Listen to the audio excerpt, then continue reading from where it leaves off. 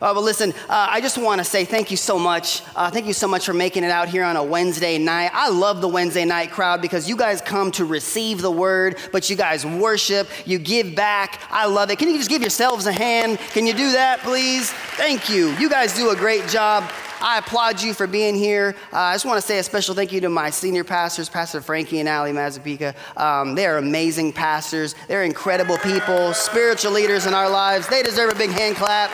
Thank you so much for having me. I sincerely mean that. My wife and I just celebrated 9 years yesterday. Yes, that's right, 9 years.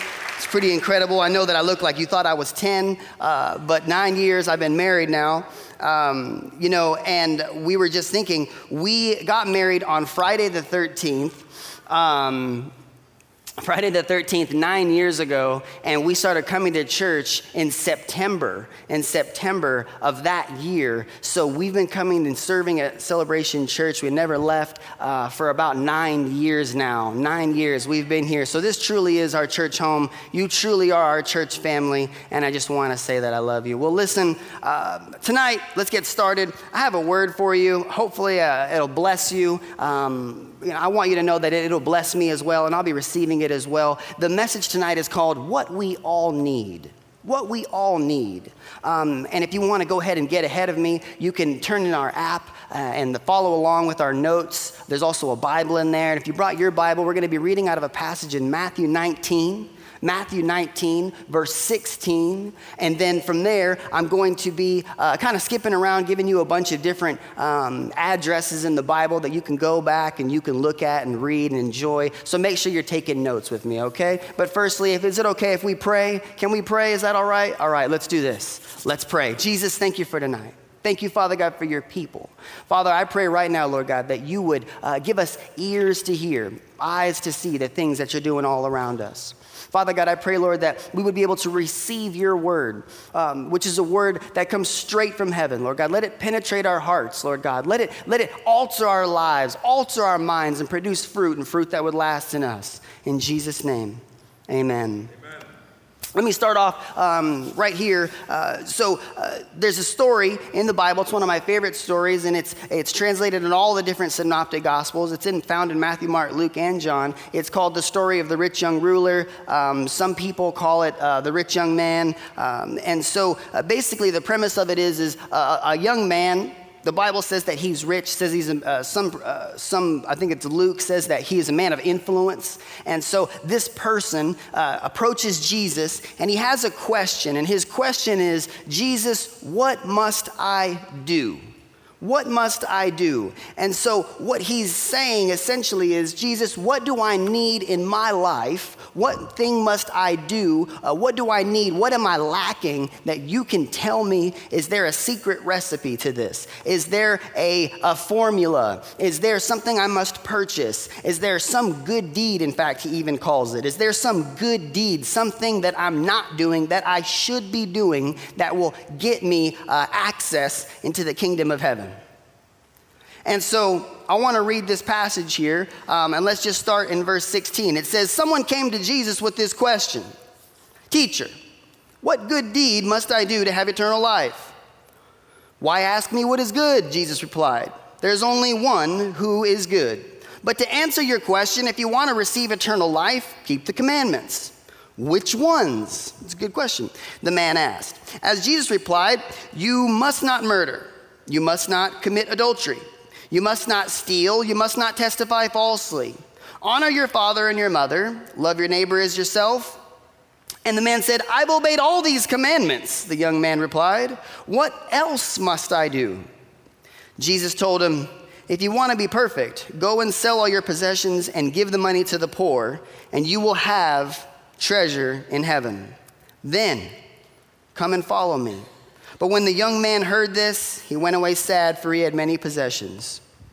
You see, it's kind of like us in a lot of ways. We are always looking for that thing that we need. We always want to know, what else can I do? Is there, just tell me what it is, I'll do it, and just let me know. Has anybody else ever felt that way about anything in their life? I just need to know what it is, and I'll do it. When you go to work for the very first day, the first question is, they have a thing that's called orientation, right? And they want to show you all the things that you need to do in order to be successful at your job. When you first start school, the first couple days or so, they talk about the type of pencil to use. They talk about the type of paper. I mean, this is a real conversation here. We're talking about college ruled versus wide ruled. This is a real thing, okay? But these are the things that we must do. These are the things that we need in order to succeed. It's a natural, just question that pops in everybody's mind.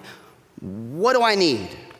Well, tonight, we're going to talk about things that we all need. It's not all we need, like as in the only thing you need. The message is not called what only things we need, like people like, well, food, water, shelter. No, we're not talking about that, okay? We're talking about some spiritual things, there's some applicable things that we could take away that will hopefully strengthen us and draw us closer to the Lord. Is anybody to receive something like that tonight? Is anybody at all ready to receive something like that at all? Thank you very much. Okay. So let's talk about what we need. The first thing that we need, and I'm going to draw a couple inferences from the scripture here. The first thing that we all need is this. We all need a pastor. We all need a pastor. Everyone needs a pastor. Even pastors need a pastor. We all need a pastor. In John 5, verse 19, Jesus explained, I tell you the truth. The Son can do nothing by himself. He does only what he sees the Father doing. And whatever the Father does, the Son also does. You see, Jesus himself was under authority. Jesus himself was under submission to the Father.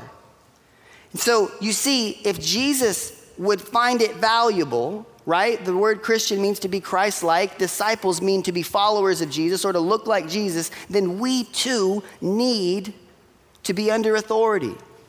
Now, authority is kind of a negative, it kind of has a negative ring to it. Some people are like, oh, authority, I don't know about authority. I was in the army, okay? I don't know authority. I had a real, demanding father, okay? And so there's kind of these negative connotations. But you see, the Bible says in 2 Corinthians 12:3 that authority is actually given to build others up, not to tear them down. You see, so many times we feel like we don't like authority or we push back against authority because somebody with it probably taught us to hate it. But Jesus himself says in John chapter 10, verse 3, he says, I'm the good shepherd. And when the shepherd calls to the sheep respond. They turn, they listen to me. Why? Because they recognize his what? His voice. They recognize his voice. So what I'm telling you tonight is we need a voice in our life of accountability. We need a voice in our life that can say, hang on a second, come this way. We need people in our life, someone in our life that can say, now hang on, the last time we talked, you said that you were going to do this and this. Why don't you catch me up? Tell me about that situation. How did that all pan out? I want to know. What that is that's the voice of a guide. That's the voice of a shepherd. That's the voice of someone that has authority that you've submitted to that can guide you like a good shepherd should. Now, I've heard this story before that a shepherd, what he'll do is a good shepherd, this is a story, I heard this from someone, it's really funny. So a shepherd will look after the flock, right?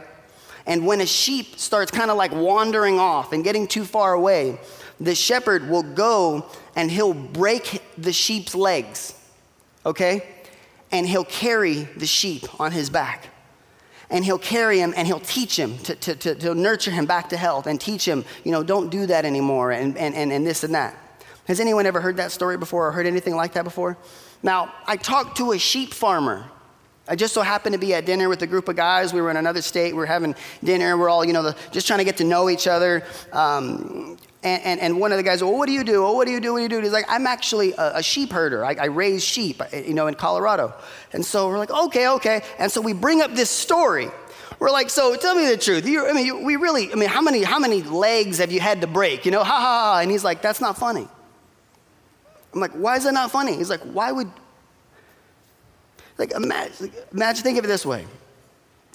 He's like, if your son or daughter was to say, keep reaching into the cupboard, do you break his arm? I'm like, no, I guess not. And he's like, neither would a shepherd break a sheep's legs if he wanders off. It just makes no sense. Do you know how much time, how much money, how much effort it would take to nurture back one sheep when you have a whole flock? Can I just say that I apologize to anyone here who's ever had their legs broken? Because it wasn't the shepherd's intention. Because the good shepherd didn't have to do that way. He didn't have to correct you like that. And I just want to tell you that I'm sorry. And that some of the things that we've learned, particularly about authority, well, maybe we need to unlearn. Can I just tell you tonight that you need a pastor? I was sitting, Mr. Thiago, I was sitting in the seat behind you to your left, sitting right there. We came into this building. I had been serving here for a while. I think I was on staff. And my pastor was talking, and I remember hearing the Lord, not like Jesus, like not like that type of like booming, burning bush type of thing, but it was just kind of like in here. You know what I mean?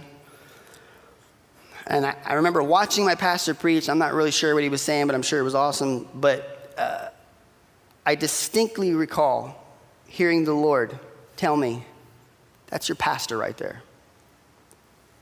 That's your pastor. And ever since that moment, I've had this loyalty to my pastors. I've had this faithfulness to my pastors. I've had this zeal towards my pastors.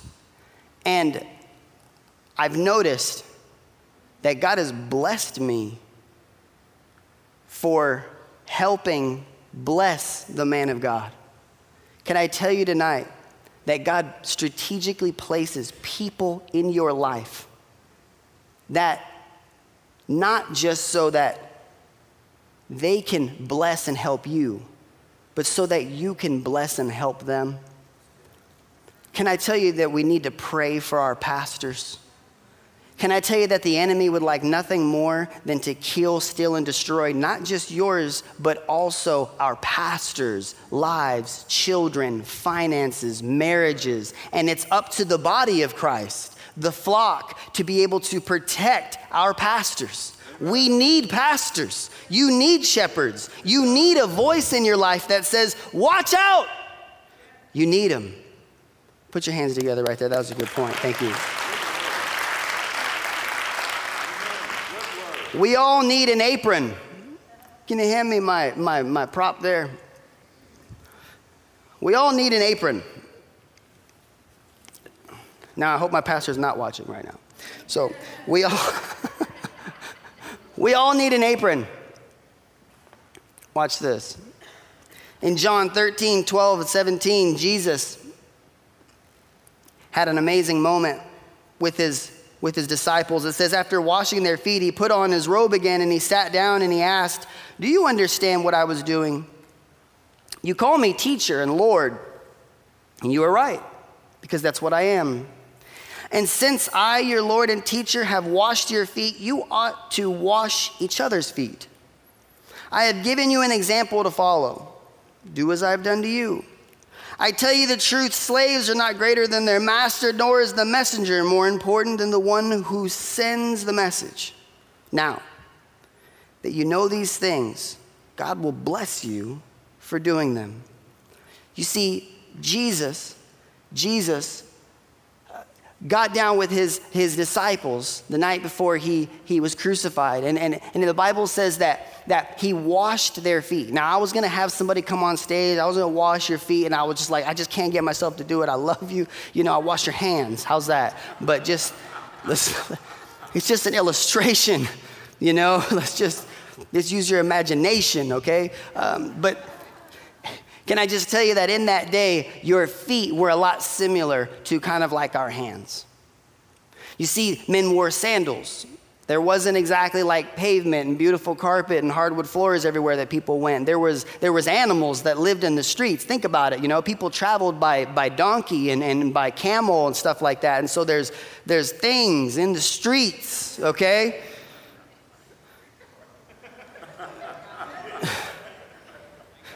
And so when you entered into somebody's house, it was customary that the host of the home would wash your feet as their guest. You would wash their feet. That's what you would do. You were the host, and this was your guest. And so Jesus, the author and the perfecter of our faith, the creator of the universe, the Bible says that not a single hair on our head falls out without his knowing, that the birds in the air, that they don't spin and toil, and still the Lord, he creates, he gives them everything that they need. He got down on his knees and he said, your feet are not better than my feet. This time, this moment, this experience is not better than I'm not above this, but I came to serve you. And what Jesus was doing was leaving for us a model that this isn't about me or you. In fact, 1 Corinthians 12:7 says that a spiritual gift is given to everyone so that we can help each other. Every one of us was given an apron. Every one of us was given a gift, and it's our job to use it to wash other people's feet, to build them up. That's right. So, if you have natural talents and abilities, it's God-given. Know that it's God-given. If you can do something and people just always are complimenting you about that, man, that's amazing. I can't believe that's incredible. I've never seen anybody this. It just comes so natural to you. Could it be possible that 1 Corinthians 12:7 is activated in your life, that it's actually a gift and that it was actually to be used to help other people? See, because Jesus was leaving us this model that if you would pick up an apron, if you would get down and you would serve other people. Don't leave off that last part of the verse. The Bible says you will be blessed. God will bless you if you do it. Some of us worry about using our gifts. Well, what if? Well, how do I know? Can I just tell you that if it's God's given gift and that the apron is in your hand and you're using it for his purposes, God will open doors. God will give opportunity and God will bless you for it if you would trust him that he could use it in that way. Amen. Good work. I got one last point. It's a good one. Okay? Okay? The last point is this. We need to listen to Jesus carefully. Listen to Jesus carefully. We got to go back to the rich young ruler's story. I've contemplated on this for a long time. I've wondered, what was Jesus saying? Why did he give him this obscure answer? And then the man gets sad and walks away. Like, how did Jesus know that? And just what is, but if you read between the lines and you read the words that Jesus spoke to him, it makes perfect sense.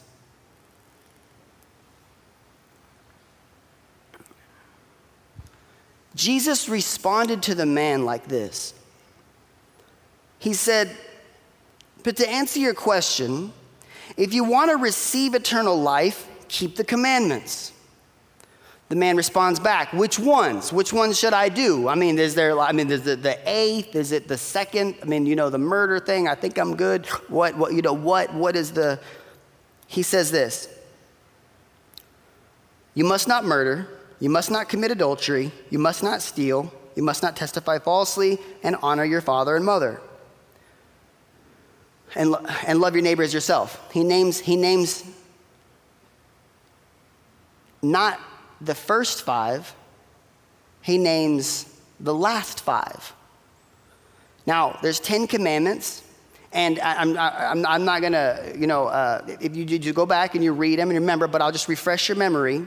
But basically, the first 5 commandments deal directly with man's relationship to God. The last 5 commandments deal directly with man's relation to man. And so, what Jesus was saying, he said it actually a little bit later as well, when he was asked the same question, but he answered a little bit differently. Jesus replied in Matthew 22, verse 37. He said, you must love the Lord your God with all your heart, all your soul, and all your mind. This is the first and the greatest commandment. And a second is equally important. Love your neighbor as yourself. The entire law and all the demands of the prophets are based on these 2 commandments. The first 5 deal with man's relationship to God. The second set of 5 deal directly with man's relationship to man. What Jesus was saying to the rich young ruler was this: I need you to love God, and I need you to love people. And so he only recited the last 5 commandments because he knew that the man had no problem with loving his neighbor. But when he asked him the question, I need you to give up all your possessions and come follow me, he said, that I can't do. And what Jesus was doing is recalling and pointing out the fact that the man did not love God with all of his heart, all of his mind, and all of his strength. And the man was sad. And he said, that I can't do. You see, what we all need, and this all comes back to what the rich young ruler had originally, you guys can play for me, what the rich young ruler had originally said. What must I do? What do I need to do? Jesus answered him same way he did in Matthew 22. Love God and love people. Love God and love people. But the rich young ruler, he was stuck. You see, what we all need is to remember that in order to please God, we love the Lord with all our heart, our mind, our soul, and our strength, and we love our neighbors as ourselves. When we use the God-given gifts that God's given us to wash the feet of the people around us, to serve the people around us, to join the dream team, and to use, maybe the time is that gift. Maybe it's that little bit, that little something that we can give that's sacrificial. It strengthens the body, it helps the people around us, and it's fulfilling the command that God has mandated us to have. To love our neighbor as ourselves, to use the gifts that God's given us, to wash the feet of the people around us. And on the other hand, simply love the Lord your God with all your heart, with all your might, with all your mind. And when you do these 2 things, you sum up everything else. You see, we all need a pastor. We all need a voice in our life to strengthen us, to encourage us, to warn us. We all need an apron. You see, the thing is you have one. You have one. The question is not, do we have an apron? You have an apron. The question is, do you ever put it on?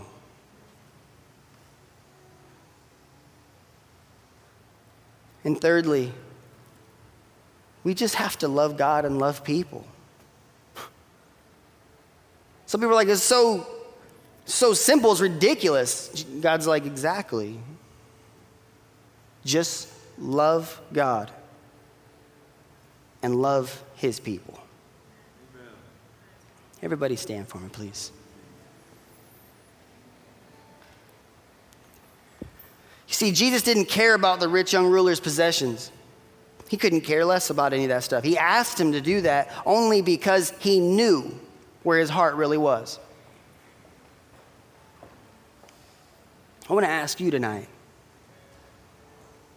where's your heart really at? Where's your heart really at with the Lord tonight? What's the one thing that you need? Do you need a pastor? Do you need a voice in your life? Do you need a shepherd? Do you need an apron? You have one. You have God-given talents, abilities, giftings, things that God has blessed you with, and they're probably ingrained in the things that people often remind you about. They say, man, you are so meticulous. You are so detailed. That is a spirit, a gift of administration. Let me say, you know what? You're always the person that I call every time that I'm down. That's a spirit of encouragement. It's a gift from God. Somebody might say, you are so talented. I mean, just everything you touch, it's like a heart of gold. It's just amazing. That's a spiritual gift. That's a heart of Joseph. Everything Joseph touched got better. You have an apron. I just want to remind you tonight to put it on and use it to strengthen people around us. And can I encourage you with one last thing?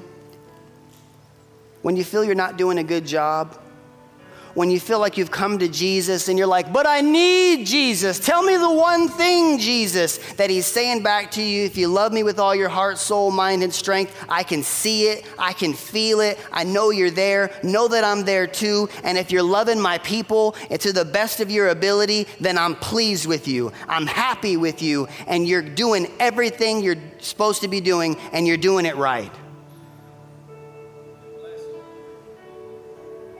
Let me pray for you tonight, Celebration. Father God, thank you for tonight. Thank you for your people. Thank you, Father God, for the church. Thank you, Father God, for the flock, the sheep, Lord God, those of us around us, Father God, that are shepherds in other people's lives. God, I pray, Lord, that you would amplify the voice of God in our hearts and minds. Draw us closer to you tonight, Lord. Draw us closer to you, Lord.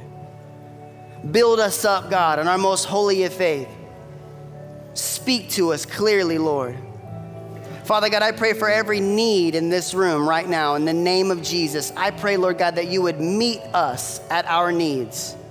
Father God, I pray that you would unlock, Lord God, the resources of heaven, whether it be healing, finances, clarity, wisdom, a word of confirmation. Speak to us right now. Speak to us right now. Can I tell you that that word is coming? Can I tell you that that resource is coming? Thank you, Jesus. Thank you, Jesus, that though it may linger, we will wait. We will wait on the Lord.